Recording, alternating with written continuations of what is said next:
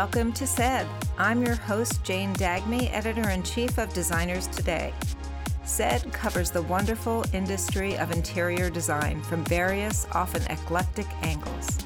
At its most literal, SAID is the spoken complement to what's written in the pages of our magazine. Esoterically speaking, SAID, S-A-I-D, stands for Something About Interior Designers.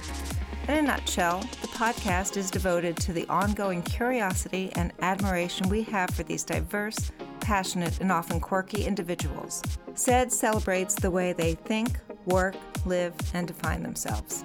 Enough said. Let's get into our show.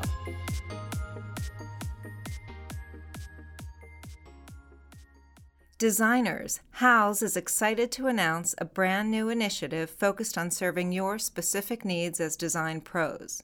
Houzz Pro is a new pro-exclusive destination where you can access new tools, education, and analytics to take your business to the next level. You're invited to explore Houzz Pro, which includes the brand new CRM tool to manage client inquiries, marketing to build your company brand, plus Ivy, the incredibly popular designer software for managing your business. Learn more at pro.houzz.com.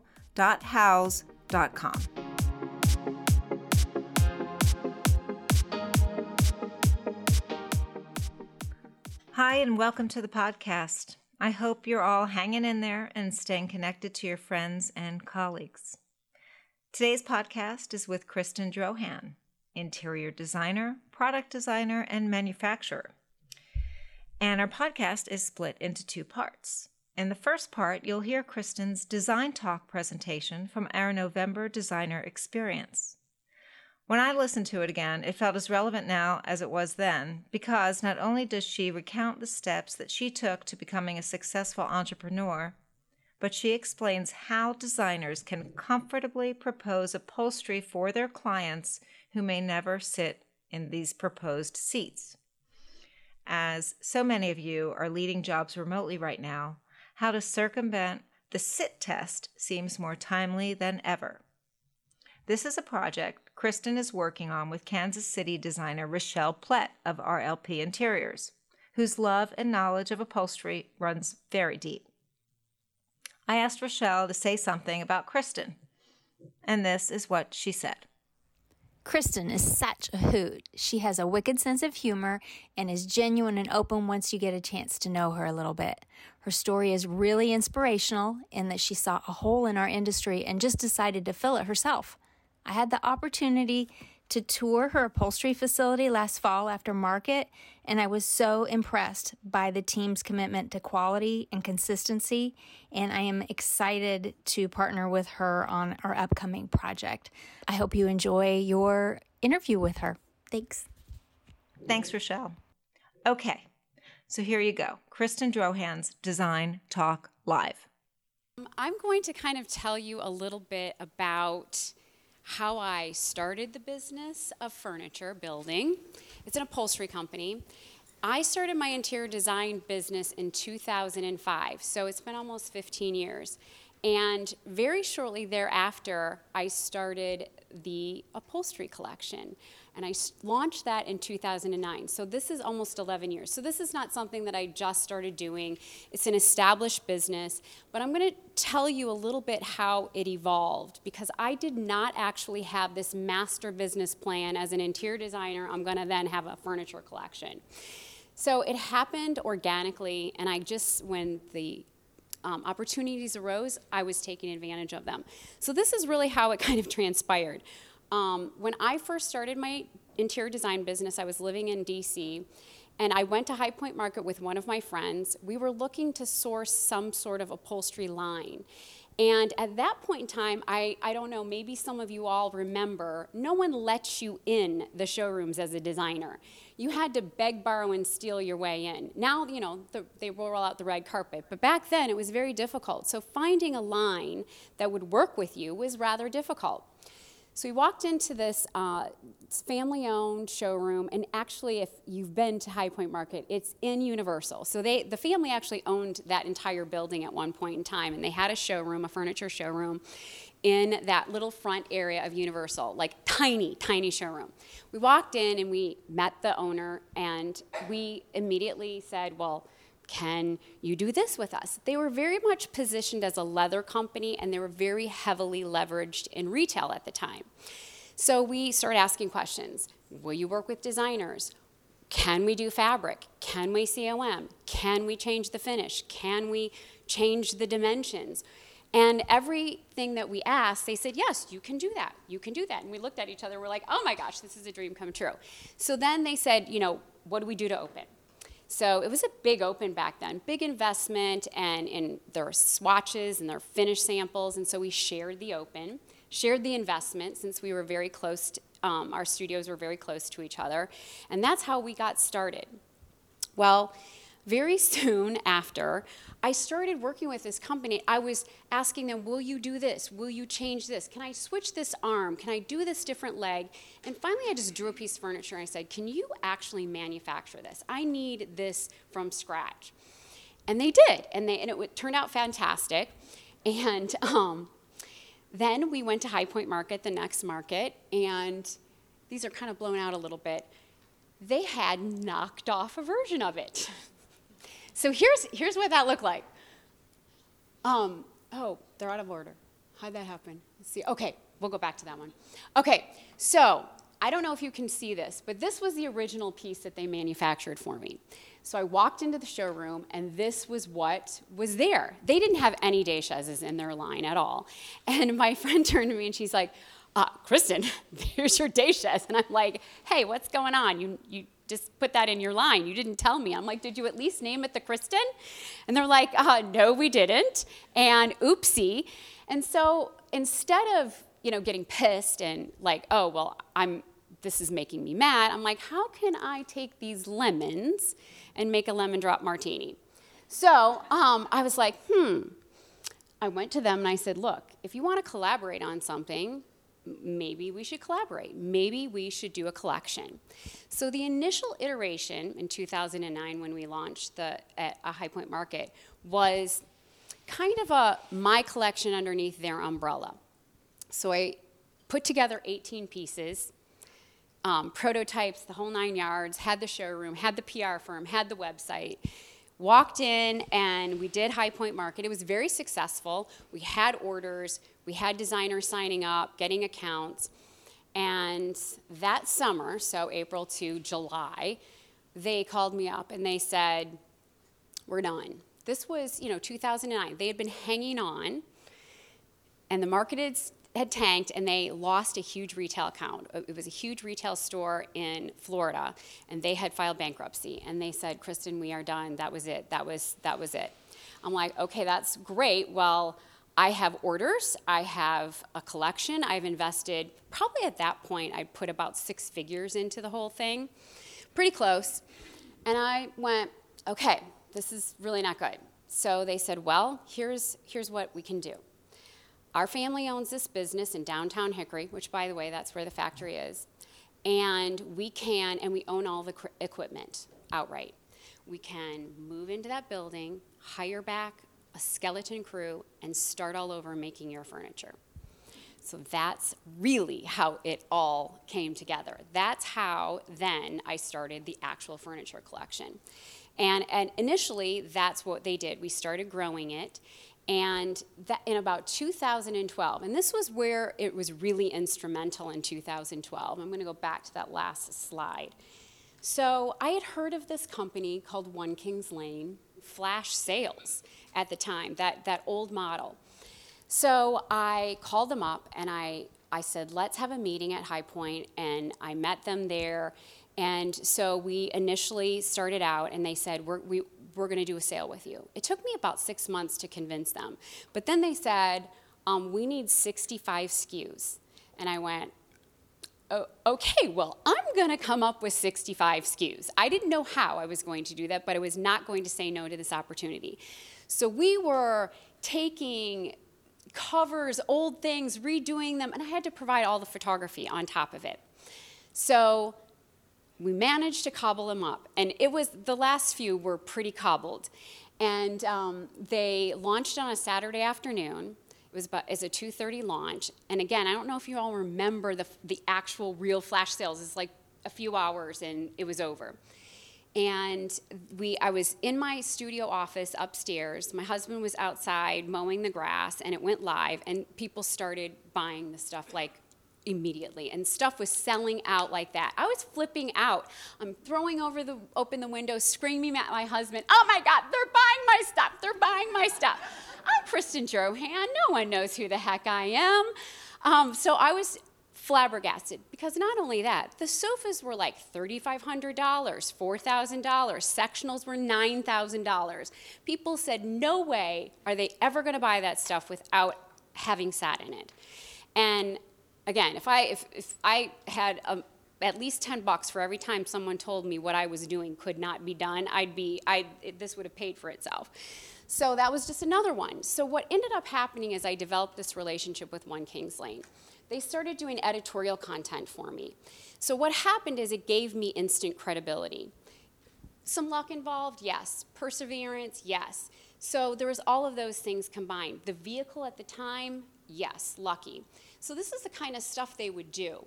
And they had 5 million subscribers at the time. I couldn't buy that kind of SEO. So then they started moving into these curated sales instead of flash sales. And the curated sales, what ended up happening with them is they were very successful, and we started doing them more frequently and more frequently. I think in 2013, I did $250,000 of sales with them.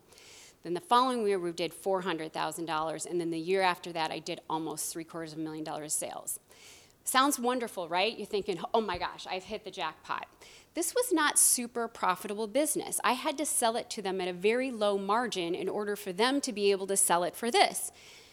I kind of freaked out, and I went, oh, this is not good. I need to have some diversity in who I am selling this product to. And really, my end goal was always the designer. It was always a direct-to-the-designer sale. That was always what I intended to do from the beginning. So, and back in the day, designers were shopping One Kings Lane like crazy and opening up accounts. So I had now a database of designers. I had a CEU upholstery construction class. I started to just network and build up my designers so that I could have that be really the bulk of who I sold to, and rely less on e-com and less on e-com, at least through other avenues. That was really the goal. Until I think it's been a year and a half now when One Kings Lane, they were purchased by Bed Bath & Beyond. It turned into something very, very different. So I stopped doing it, but I did not stop doing it until I had another vehicle in place, and that was my own e-com site. That was the goal, is to get rid of these middle people so that I could go direct to my interior designer and go direct to retail and protect my designer so that their pricing could never be shopped out online. So that was the goal. And so I think it's been about a year that we stopped selling One Kings Lane altogether. I don't need it anymore. Definitely don't need it anymore, but it was that process that allowed me to build it the way I was able to build it. It's a successful business right now. It's been really, really pretty lucrative the last 4 years. But it's always a challenge. There's always challenges, logistical challenges. I had to figure out how not to alienate my designers by still selling to consumers. I had to figure out how to get a white glove drop ship to Utah and to New York and to New Mexico. And logistics are incredibly difficult in this business. And it's not inexpensive stuff, so you can't just put it on FedEx Freight and get it somewhere and not have it be smashed to bits. So that was also a huge challenge. And now the challenge is we've grown to a point where we have to worry about labor, and labor is so challenging in Hickory. finding quality people. Everybody's doing pretty well upholstery company-wise, so it's not like it was literally 5-6 years ago when we were able to poach anybody we wanted because they were going belly up right and left. Now it's quite difficult, and it's like, how do you know that your sales are going to be that net in 6 months? Are we going to have a recession? So it's a constant issue, and it's always something that we have to reevaluate and reevaluate and reevaluate. So there's many challenges. I took Rochelle with me. Rochelle, who used to own an upholstery workroom in Kansas, is incredibly knowledgeable. So we have kind of partnered up because what we want to do for the designers is we want to provide education so that we can take our knowledge of upholstery construction and give you the knowledge so that you all can sell custom upholstery to your clients. And one of the very first projects that we're working on right now is called Selling Without the Sit Guide. Because as we all know, our clients, what do they say? We want to sit in it. And even if it's a showroom sample or it's actually been in an environment where people have been sitting on it, when you order that new piece of furniture with leather versus velvet versus whatever, you change the cushion construction, it's going to sit slightly differently than that piece that's in the showroom. So we've come up with I'm going to give you a few little tips that is kind of precursor to what we're actually going to be doing with the guide, eventually webinars, and then we also will do upholstery construction as well. So one of the very first things is when we do an evaluation on how do we determine what is the best way for a custom piece of upholstery to be constructed. One of the things that we always do is, first of all, we try to find out how this is going to be used. Are they laying down? It's a sit room? Are they tall, short? Are there two different height people? Those are all things that we will have in the guide. But then as a kind of a general consensus for seat depth, I really like just generally a 22-inch seat depth. That's for the average person in an average situation.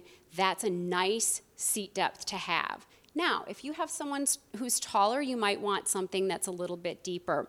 And if you have someone tiny like Rochelle, who went through my house and I said, oh, I know exactly which sofa you're going to fit in. So this is another one of our big tips. Height is really very important, the client's height. And one of the things that I like to use as a little formula is if you take the seat height plus the depth, it should add up to about 42 to 44 inches in general, as just kind of a guideline. If your client's on the taller side, you want to be closer to the 44. If your client is on the shorter side, you want it to be, it could actually even be 40 inches. So you're adding your seat height and you're adding your seat depth, and that kind of gives you a good general guide on what those two components should be. And then pitch. So that's an example of a pitch that's maybe a little much. And so I like to demonstrate. My friends all have that have gone to High Point Market, and as we go through, I'll have pictures of me doing stuff like that. And I said, I really don't think this might be the right pitch. So this is a little formula that we use. And Rochelle will also add an angle to the sit guide so that you have a lot more detail, and we'll tell you how to measure your customer so that you know exactly how to do that in order to match the exact sofa to that perfect client. So it's kind of like when you are now with the new clothing companies that are doing custom things, and you send in your dimensions and you send in your measurements, and then they make something or they pick something out for you. It's that concept that we're trying to convey to you all. So when it comes to pitch, Rochelle's like, are you going to put that in there? Because it's kind of complicated. I'm like, I'm going to put it in there. So we take the overall depth, and you subtract the frame depth, which you actually can't see when it's upholstered. When it's unupholstered, you'll see where the edge of that frame is versus the overall depth. We want that difference to be 11 inches. That gives you the perfect pitch on a sofa for the average person. You might have someone that really wants to have a bit more of a recline, so you might want to put more, but that is a really good general guideline. So these are the types of things that we're going to include in that sit guide so that you all have a lot better guidelines in order to sell custom upholstery. You constantly get the, well, I have to sit in it ahead of time. And that's something that it will cover fabrics, how that changes the sit, will cover construction, how that changes the sit, so that you have a really good idea of how you can then construct a piece of furniture for your client in a way that's customized and that they'll be happy with. What's the Kristen Drohan difference in your collection? Well, okay, so first of all, the collection is made kiln-dried hardwood maple frames, 8-way hand-tied, and we do a luxury down cushion as kind of a standard operating procedure. I drop ship anywhere. If you want a white glove to your clients directly, I do that. You work with me. I understand the challenges, almost to a fault, because I'm pretty overly reasonable on a lot of things because I get it. So I get deadlines, I get install dates, I get all of those things. In fact, we were at the factory yesterday, and I have one of my clients who has their install for next Wednesday, and the pieces are not done. So we are expediting the freight. I'm getting one of my expediters, and we're going to get it there. And so she texted me, and she's like, "I'm so glad I'm a VIP client of yours." So it's a touch. It is a definite high level of customer service, and that is probably the difference of what you're going to find. And we're not huge, but we pump out an awful lot of furniture in our small little factory. We work with designers really differently than we do with consumers. We do offer pretty much anything to designers. I mean, you can, if you want to give us a drawing, we'll do a CAD and build it from scratch. So we have that level to, if you want to tweak up whatever's in the line. Currently, it's very rare we have to say no, and that's really what I was looking for initially, and so I don't say no very often myself. So there's that. That's probably the secret sauce too. So anyway, thank you. Thank you. Designers, Houzz is excited to announce a brand new initiative focused on serving your specific needs as design pros. Houzz Pro is a new pro-exclusive destination where you can access new tools, education, and analytics to take your business to the next level. You're invited to explore Houzz Pro, which includes the brand new CRM tool to manage client inquiries, marketing to build your company brand, plus Ivy, the incredibly popular designer software for managing your business. Learn more at pro.houzz.com.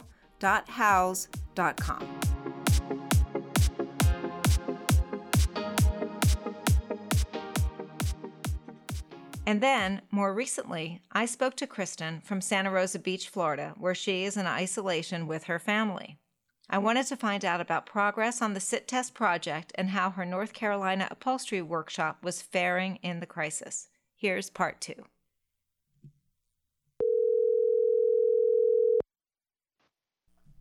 Hello. Hey, Kristen, it's Jane. Hey, Jane. How's it going? Pretty good. Good morning. Good morning. I always forget that you're in Western Florida. No? Yes, the Panhandle. Yeah. Yeah, 30A. Yeah. Santa Rosa Beach. What's it like there now? Really, really, really quiet. And the weather has been absolutely phenomenal for the past month, which has been amazing. It's so quiet because this would be normally like super tourist season, and it is just the locals for the most part. So the beaches have been closed here for almost 4 weeks. They closed them even though the governor of Florida didn't close them. The local government did. So the spring breakers all were here initially, and then they all went home. So it's pretty quiet. We only have 12 cases, I think, in the county. Mm-hmm. So it's no, we have more. We have 23, I think. 23, but it hasn't changed much in the last few days. And is Santa Rosa Beach, is this where you spend winters, or where's your full-time place? My full-time home is in Atlanta, in Roswell, Georgia. However, ironically, and we had a beach house down here. So in the midst of all of this, we were literally we put the house in the Atlanta house on the market. We have purchased a lot down here, and the goal was to sell both houses and build a permanent one place living. So that's what we've been like, we're caught in the middle of now. Right. It's kind of slightly a nightmare. Yeah. No, I think there's a lot of people caught in the middle of plans, future plans. It's hard. What prompted me to want to get back together with you is I was listening to your November DX. Yeah. Yes, your design talk, and you spoke about the sit test and just some mathematical equations, and it was getting into the numbers, but of how designers can choose the right upholstery for their clients when working remotely. And that just, to me, came like, whoa, this is a very important moment to bring up again. So I wanted to find out from you, because I know you're planning on your own webinars and CEUs, how that's going and where you are with it all. So we have all the material. We literally have all of the material completed. And this is you and Rochelle together. Rochelle and I together, yes. So the issue is now, the game plan was initially to get together again and tape it and video it. Now that has become a lot more challenging. So we haven't completely decided how.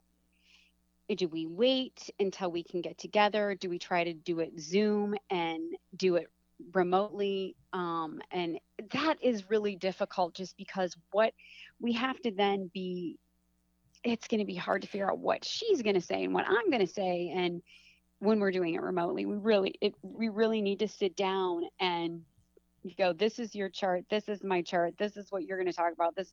And that is really what's holding us back. We probably have it done by now if this all hadn't happened. She was going to do a remote one on fabric. I was going to do the remote one on eco-friendly, and then together we were going to do sit test and upholstery construction. So now it's like, how do we do this? Well, I would think so.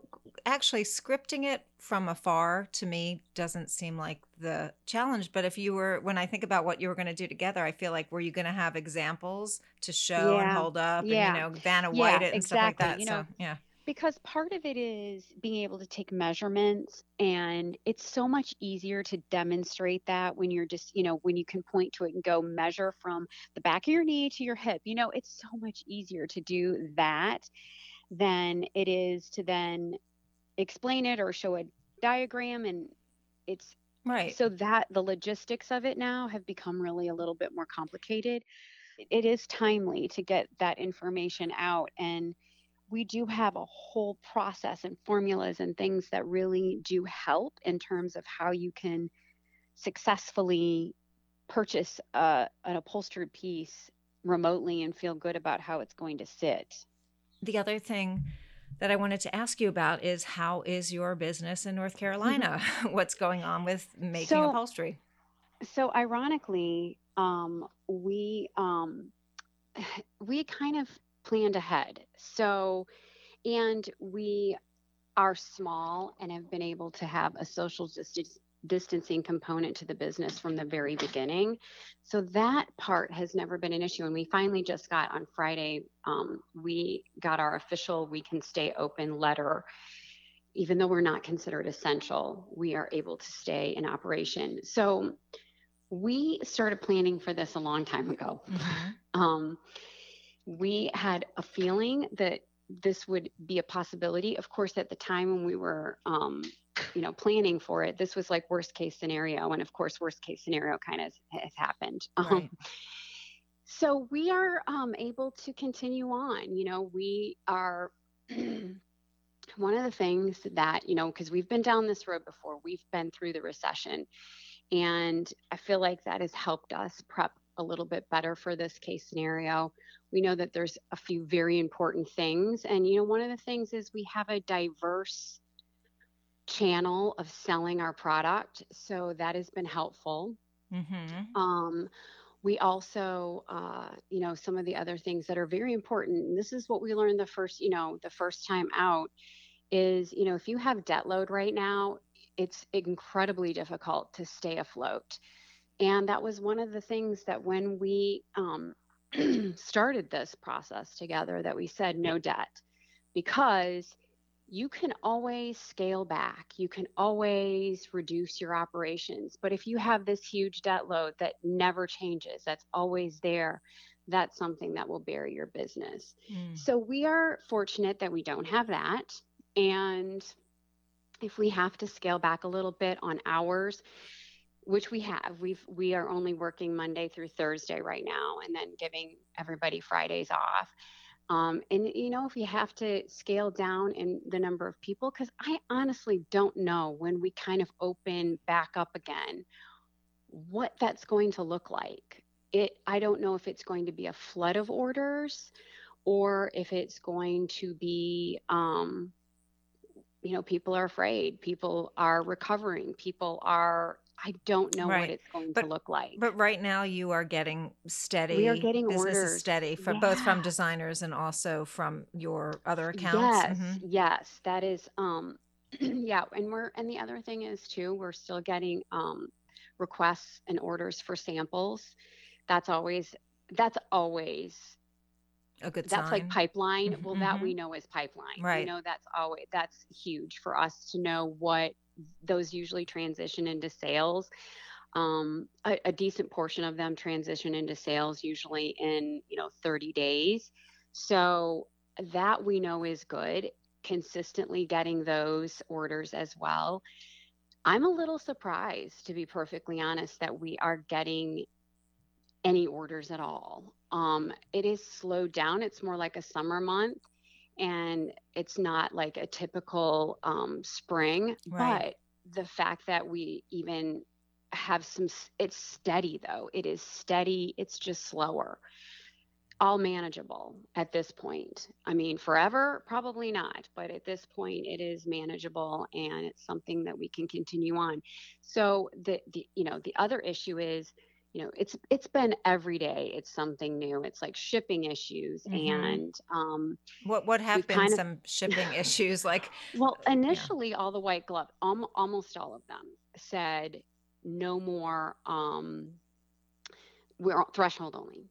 So that was the first issue. And people can't put together a giant upholstered bed and a huge sectional by themselves. They can't bring those things into the house and from their driveways. So that was the first issue. We do have a couple companies that we work with that do just kind of smaller, isolated little, and so we've grouped orders together. We've got one going up to Connecticut today, actually, and so we've kind of bunched some stuff together, and they're like, they take them up in a Sprinter, basically, is what they do, and so we've been able to utilize that company. And we do have one white glove that is still doing white glove deliveries. They're charging a lot more, but they're still operational. Right now, so many receivers are shut down, and the LTLs are not running either, because what's an LTL? The less than truckload. So the furniture carriers that do less than truckloads. So like your Shelbas and your Brooks, Stayhart, and those types of companies are not running right now, because all the big furniture manufacturers in North Carolina are shut down, and so they don't have any business, so they can't run the trucks right now. It's not that they are unessential, they have no business. So it seems just with the big companies shut down, to be a small company has benefited you. I mean, I'm sure in more ways, but right now, it has 100% been benefit, and I've never realized how beneficial until the last week. I've really reflected on that. One of the things that's been so nice always is I've always been able to pivot very quickly. So when I have, when we see things changing, I've been able to make the decision and pivot, and it takes 5 seconds to do something differently. When you're a bigger organization, it does usually take much longer to make things transition or make a major change.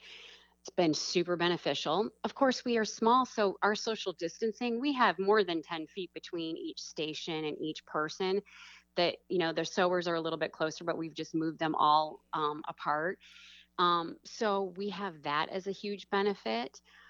Some of these companies don't have those options. And the other thing is, I have always, you have to make that decision in terms of scale. And I've been very cautious when it comes to scaling to something very large, simply from a stress standpoint, for me personally, and what I feel like I want to handle on a day in and day out basis. The more people you have, the more issues you have. And, yeah, you don't make as much money, but sometimes that's not always what it's about. So for me,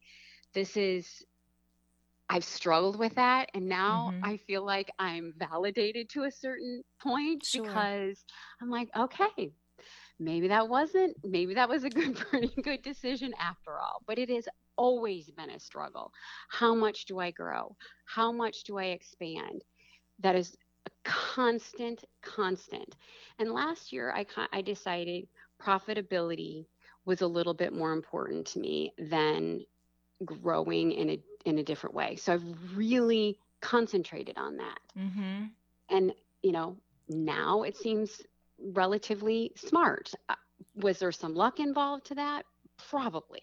But probably also your gut. I mean, trusting your gut, I'm sure has something to do with it too. It's so hard. I wish there was roadmaps for all of this, and someone, it's to have to make the choices and then fail and make the choices and succeed. It's difficult, but that to me, and it was really a personal thing. It was really more of a balance thing than it was more so when I made that decision. So that was it was a mental health thing, really. Well, I was going to say, just with your decision also to move and create a new home, it sounds like that's sort of, it's part of the big picture for you. It was part of the big picture, 100%. Yes. Tell me something. I'm curious, just because I talk to a lot of designers, and I know a lot of, and you are as well as a designer, yes, but I'm shockingly have a bunch of design work right now, which is so bizarre to me. Well, that's good. It keeps you busy, even busier, should I say. But we're really speaking more with your manufacturer hat on right now. But as both, or one or the other, do you seek advice do you work with any coaches to kind of get clear? Do you, rely on anybody? Have you been working? What? I have over the years, but because this is such a hybrid business model, there's not anybody coaching this. So I use my IP attorney. I use a therapist, and I use my husband. And those are the people that I really, my IP attorney is brilliant, for one thing. He's just brilliant. He's worked in North Carolina for many, many years. He's one of the top firms. He's amazing. And he's also, he's just good with business. And so a lot of times I bounce many things off of him. He is usually my first line of defense. And when it comes to, balance, then that's a therapist. And then when it comes to other business decisions, especially personal decisions, that's my husband. So I have different people. Like I said, I've utilized coaches in the past, but I will tell you, it's so difficult because no one does this, really. I mean, not the way that I do it. They don't. Well, it's all very personal, and like that's one of the things about this world that we live in. Everybody does it differently, Yeah. But it seems like you figured out your trifecta of support, It's taken a long time, because this is now year 11. We're on year 11. So it's not, it's taken a long time to figure out what's the combination of those I can trust, of those that have my best interests at heart, and of those whose opinions I really do value, and who have experience to the level that is possible. And look, there's a lot of times I make decisions that don't work, and that's part of it. Then I should write the roadmap for the next generation. Although it'll change, because it always changes. It's constant evolution. And that's a part of it too. This is going to be, and we're going to pivot again. What the pivot is, not really sure yet, but there will be one. 100% will be one after this. So we'll just have to wait and see what it is that's going to make sense. Totally. But I do think that having many avenues of distribution and selling the product, diversifying, it's no different than diversifying your financial portfolio. It is the same kind of concept. And that, I think we learned from the first recession that was very important this time around as well. And just in general for our future business. So we have always been expanding. There's some commercial work. We're expanding also. Jenna and I am doing the Kristen Drohan collection on the eDesign Tribe platform, but we are also developing a lower priced, quicker ship, value engineered line for her as well. So there's and who always is Jen? Jenna with eDesign Tribe. Oh yes, okay. So we are doing that as well. And there's always going to be something new and different. And I think the more diversified you can be, I think that truly helps, because who knows what the next whatever is going to be. There were a few people that knew about this. I certainly did not know this was a pandemic, was something that was possible to derail businesses. I really didn't. It was not on my radar. Right. And we don't know what the next thing will be. And when you have a lot of eggs in different baskets, it allows you to be able to survive when one thing is damaged or one thing is compromised. Yep. True that, Totally. Yeah. So, Kristen, I'm so happy that we got to catch up. Of course, I was like, let's just have a 10-minute catch up. Well, can't hold us to that.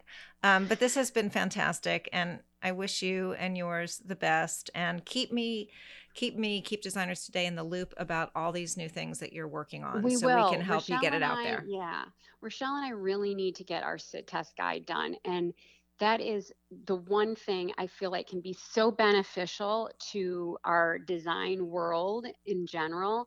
We just need to get it together and figure out logistics on how we can present it now that we can't physically be together. So that's going to be our challenge. I have to make her stop making masks for a minute, though, in order to do that.